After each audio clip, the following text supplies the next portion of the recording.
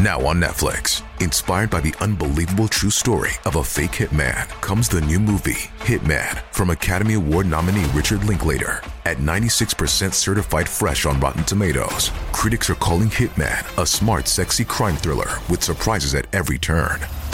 Starring Glenn Powell and Adria Arjona, Hitman. Now playing on Netflix and in select theaters.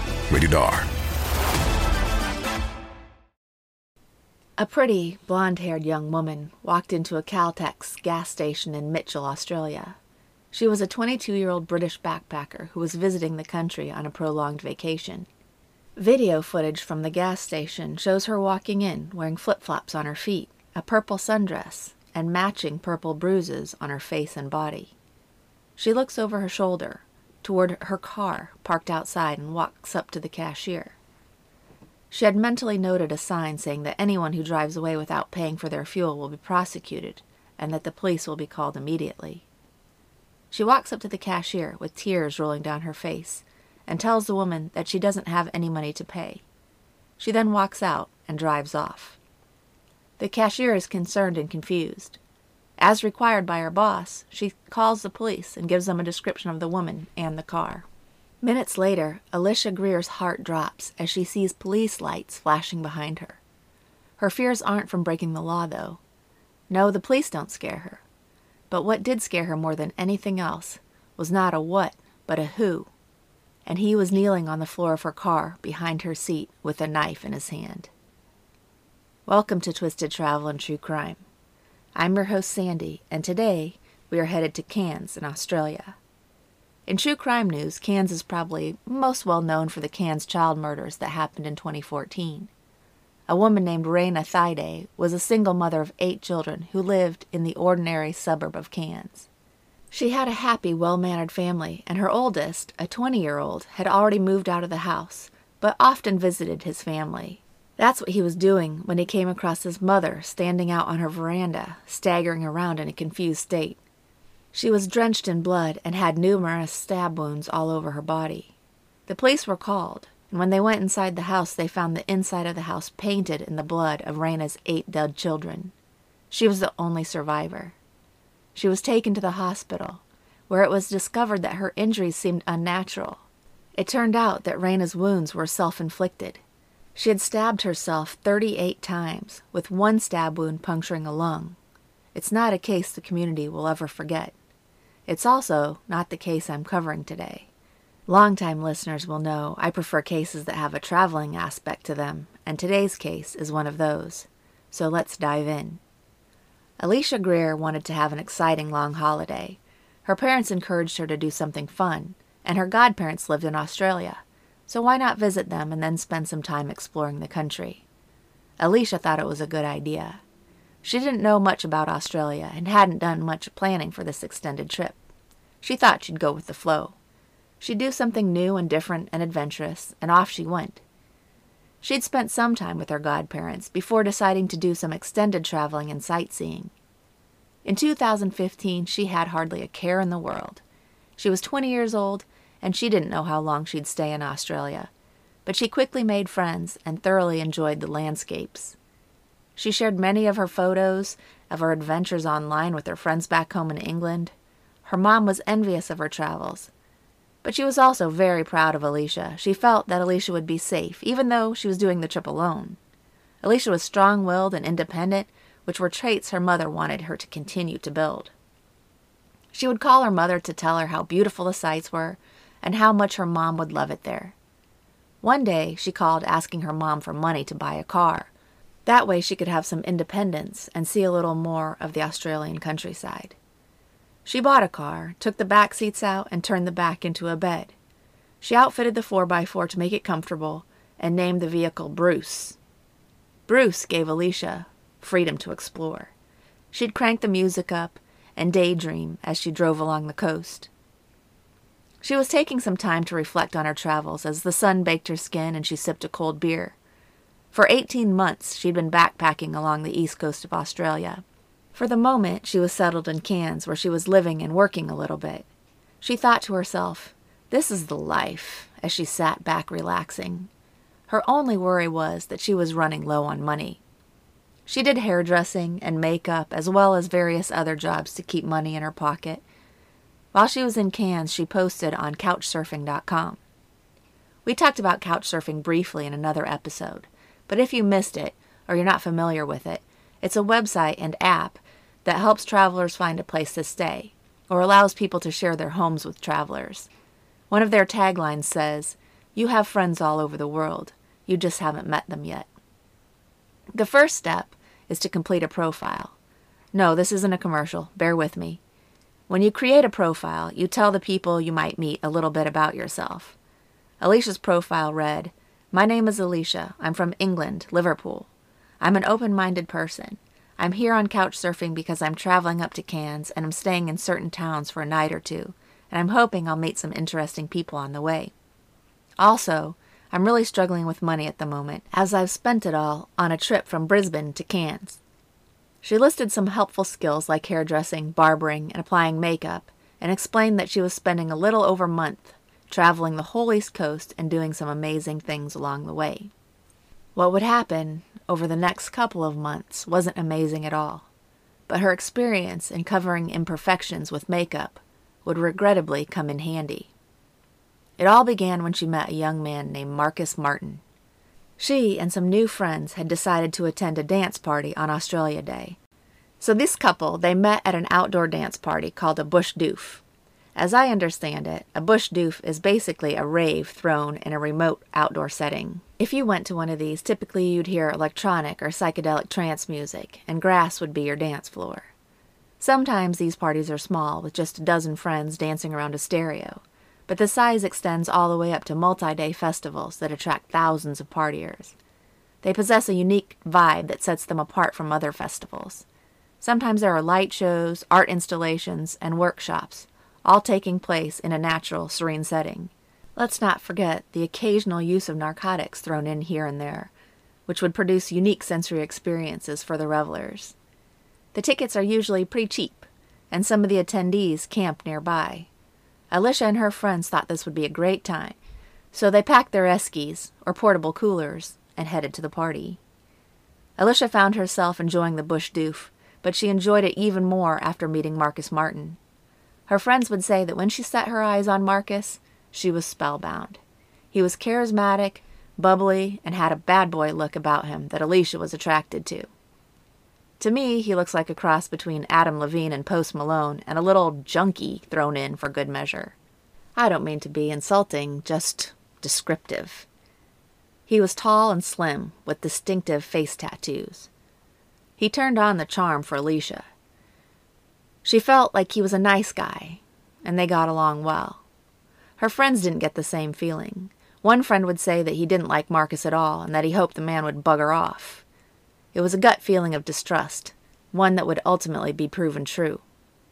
Marcus and Elisha chatted each other up that night and spent time together over the next day or two. The day after they met, Marcus took videos of himself laying on his back on the hood of Elisha's car while hanging on to ropes to keep himself in place.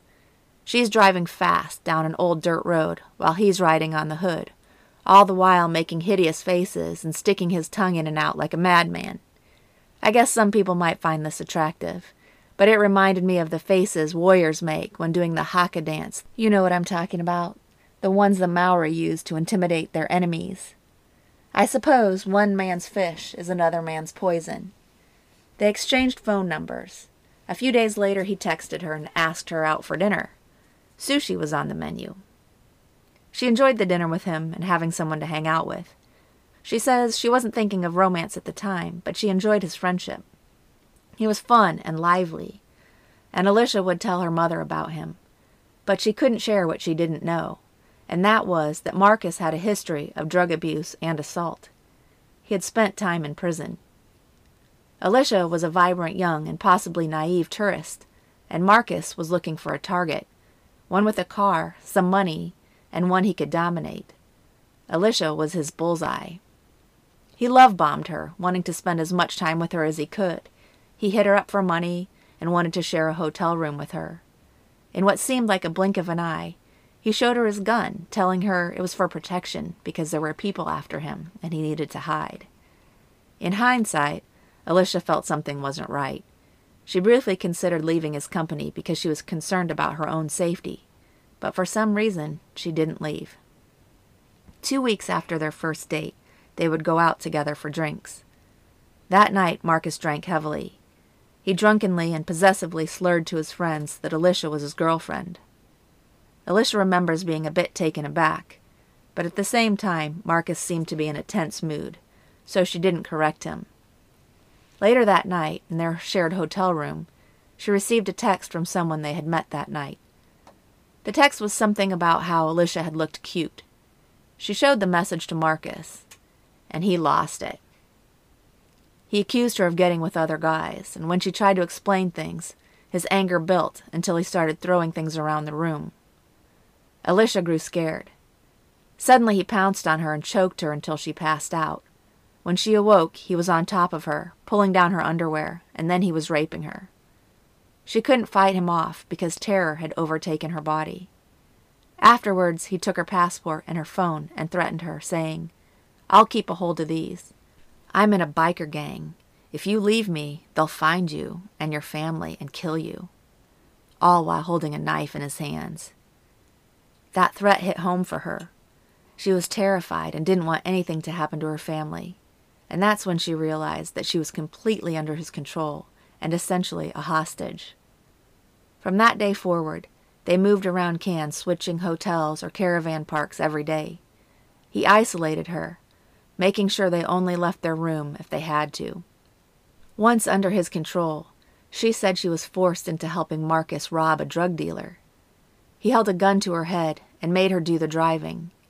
After the robbery, high on drugs, he lost his temper again, destroying another hotel room, punching holes in walls and cabinets and throwing the mattress onto the floor before beating Elisha. She wanted to leave, but was afraid she'd be killed. He punched her in the face, breaking her nose, and even tried to gouge out her eyes. He choked her again until she passed out. His words to her before she went unconscious were, "Sleep now." She was shattered physically and emotionally. Every time he raped her and attacked her, he'd act remorseful, apologizing and begging for forgiveness. He would cuddle her, and then he blamed her for his actions. Let's be real here. He wasn't sorry. He was just hoping for more time, more control over her, and every last ounce of whatever he could take from her. One thing he claimed to want was a baby. He would throw away her contraceptives, intending to get her pregnant. Elisha guessed this was one more way he would try to control her. He'd already taken her phone and forced her to take pictures to send to her family, saying, "Look happy," while he snapped the photos. He was completely out of control. Elisha noticed he was getting texts all the time. He wouldn't show her what they were, but she happened to catch a glimpse of one, and the text said something like, they knew where he was and they were coming for him. So maybe he wasn't completely crazy and someone really was after him. But either way, he decided he needed to get out of Cannes. He and Elisha would start driving south, but before doing so, he destroyed her phone. Their first stop was Goldsboro, where he would beat her again, breaking her nose. As one does, she would daydream as she drove, but not about the happy things she used to daydream about. Now she dreamed of stabbing Marcus while he slept. She really wanted to, but she was afraid she wouldn't be successful and that he would turn around and kill her. She didn't want to make a mistake. She thought her best plan would be to get someone's attention. They continued driving south for days. All the while, Elisha was trying to get people's attention. She would stare at them until they looked at her. She hoped her bruised and swollen face would garner sympathy, and maybe someone would help her. No one did. Further south, in a town called St. Lawrence, she wrote a plea for help in a visitor's log. But once again, no one could help her. She remained hopeful. After 4 days of driving, they would end up in a town called Banana. They pulled into a truck stop. Marcus hid behind the seats out of sight, while Elisha went inside to get gas. On Channel 7 news story, the gas attendant at the truck stop is interviewed. He described Elisha as looking horribly bruised and battered. She was very frightened. She had tears rolling down her cheeks, 2 black eyes, and swollen cheeks. Elisha told him she had been beaten, was alone, and had no money to pay for gas. The attendant, named Vince, did what he thought was right, and he paid for her gas. Elisha would later say that he was so nice, but she wished he would have called the police instead. She got back into the car, and they continued to drive. It was yet another missed opportunity. Back in the car, Marcus acted like nothing bad was happening. He sang along with the music and tried to hold a conversation, but Elisha preferred to keep quiet and just keep driving. 5 days passed since they left Cannes. She decided something had to change. Her next fuel stop would be the one we open this episode with. As you recall, this fuel stop was different. The cashier who noticed Elisha's black eyes and bruised neck would call the police. She described Elisha's car and said that Elisha was distressed, crying, shaking, and in an almost zombie-like state. Acting quickly, the police would pull Elisha over and direct her to follow them to the police station that was just around the corner. They would escort her from the car, not noticing that Marcus was still hiding in the back. The police began to question her. They wanted her to call someone who would pay for the gas. She called her godfather, who would pay, but he knew immediately that something was wrong just by the sound of his goddaughter's voice. Police sensed something as well and decided to take a second look through Elisha's car. A few minutes later, they find Marcus hiding in an alcove in the rear of the four-wheel drive. When he's taken out of the vehicle, he starts screaming at Elisha, saying, "Don't tell them anything! Don't tell them anything!" He was brought inside the police station, and the two were separated, and that's when Elisha finally opens up to police, telling them everything that had happened to her since she crossed paths with Marcus Martin. She would go to the hospital, where she would be treated for broken bones and horrible bruises. She would describe her injuries herself in the interview with Channel 7. "He broke my nose, split my eyebrow open. I had various amounts of bite marks, all up and down my arms. I had bite marks on my face. He had stabbed me in the neck with the key. I had 2 black eyes. I had handprints all over my body. Bruises. You could see the thumb and fingers. I had bruises on my scalp, a stab mark on my back where he tried to stab the key through my spine. You could see the bruises. So many bruises." There are photos of her injuries available online, and they match exactly what she describes. She would press charges, and an investigation would begin. At the first opportunity, Elisha called her mother to tell her the news, but she wouldn't feel completely safe until she saw her mother in person. Elisha's mother boarded the earliest flight she could to go comfort her daughter, but even with her efforts, it was still several days before they could hold each other. Elisha's mother said something that I bet so many mothers who have gone through similar situations would agree with. She said, "I'd like to put him in a room full of moms that this happened to, and we can just be left there for an hour with him." She said she wanted to rip his balls off, and that she hopes he rots in jail. It would be quite some time before Elisha would be able to go home to England, because Marcus had destroyed her passport. Later, an ex-girlfriend of Marcus's would come forward to share her experience with him. Her name was Hannah. She said Marcus came off as a good person and was well-spoken and kind. Days later, Martin would move in with her. At the time, this woman's father was terminally ill, and the attention paid to her by Marcus made her feel good. He helped her with her father, which she was grateful for. Their relationship progressed quickly, and before she realized what was going on, she was being told to stay away from her family and friends. Then the beatings began. The first time, Marcus thought she was messaging someone, and he grabbed her by the throat. The second time, he punched her in the face. The beatings escalated from there. Even though she was afraid of being alone, in time she realized that being with him was worse. She then found out that Marcus was due in court to face assault charges. At that point, Marcus decided to run, but not alone. He would force Hannah to come with him and be the driver. I never saw an explanation as to why he didn't drive himself. Maybe he never learned how. Regardless, he held a knife to her throat and threatened the lives of her family. He was high on methamphetamine and carried a gun, a knife, and knuckle dusters. This all sounds familiar, doesn't it? He had even tried to set Hannah on fire, but that was only after he had cut her with a sword. She would describe him as completely and utterly batshit crazy. Hannah found it easier to just go numb and go along with whatever Marcus wanted. During this extended road trip, Hannah would find out she was pregnant with Marcus' child. All she wanted was to go somewhere safe and be away from Marcus. She didn't know how to get away from him, but her saving grace was a car accident. Her car was totaled, and she wasn't of use to him anymore. She had no car, she had no money left, and she was a shell of who she used to be. And this was when Marcus decided to move on. Pregnant and alone, Hannah went to a women's shelter where she stayed until she made enough money to go home.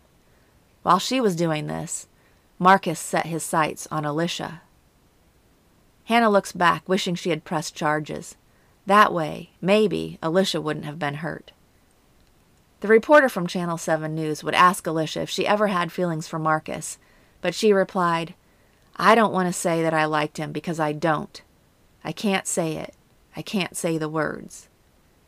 She understandably hates him now, but says that hate is too soft a word to use for her feelings. Marcus would eventually appear for court via a video link after pleading guilty to 3 counts of rape and 1 count of deprivation of liberty. He watched the proceedings from a Brisbane prison, dressed in a white t-shirt, his face covered in tattoos and hands clasped for the entire 3-hour sentencing. When the judge handed down the sentence, he declared Martin a serious, violent offender, meaning he must serve at least 80% of his sentence. The Crown prosecutor would tell the court that Elisha and Marcus immediately formed an intimate relationship, but within 2 weeks Marcus turned violent, routinely beating Elisha up and raping her. He cut her British passport up before embarking on the road trip in an attempt to isolate her. Marcus' lawyer would argue that the pair were in a dysfunctional relationship, and they were using drugs together.